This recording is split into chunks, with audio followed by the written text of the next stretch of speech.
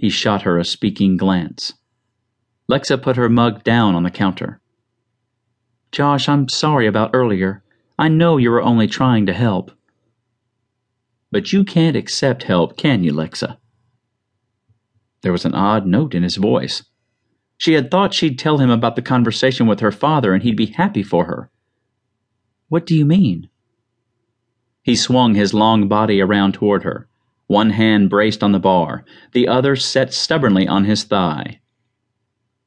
I mean, you know how to give, but you don't know how to receive. You're so damn independent, you can't let anyone help you. Let me tell you, Lexa, giving without receiving is pure manipulation. That's not true. She was hurt that he could feel that way about her. It is true. If you give and don't accept back, you make others beholden to you. Did you ever think that maybe Danny feels as if she owes you this child? That's ridiculous. No, it's not. You practically raised her. Lexa buried any doubt she had and defended them both. She's as sure about this as I am. But why? And why are you so sure you're doing the right thing? Are you trying to earn Danny's approval? Your father's? I'm not trying to get anyone's approval. I'm not so sure about that. You do it all the time. You make a career of serving others to get their approval. Anger rose in her, but she kept a lid on it. You're wrong. I don't think so. You admitted you wanted your dad's attention and approval when you were growing up, and you never felt as if you earned it. So you give and do for everyone you can to get the pat on the back you never received. I think you're afraid to let yourself be loved for who you are rather than what you do. I think your amateur analysis is off the wall.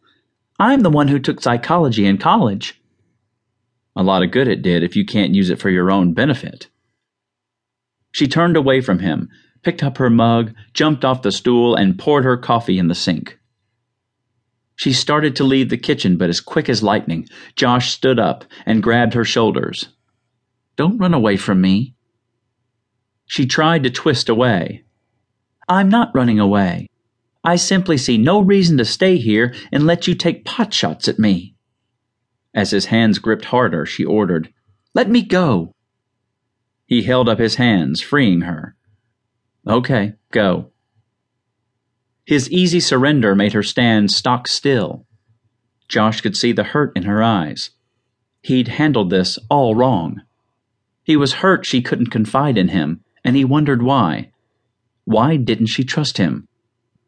He'd wanted her to see she could rely on people, too, that she could confide in him and he'd still love her. But he'd gone about it the wrong way. He'd been sitting here trying to think everything through, how much children mattered to him, how much Lexa mattered to him.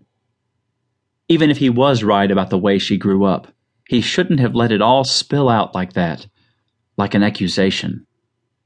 That would only push her farther away, and she wouldn't be able to trust him enough to tell him her secret. Because trust was the major issue here. Until she trusted him, she wouldn't confide in him.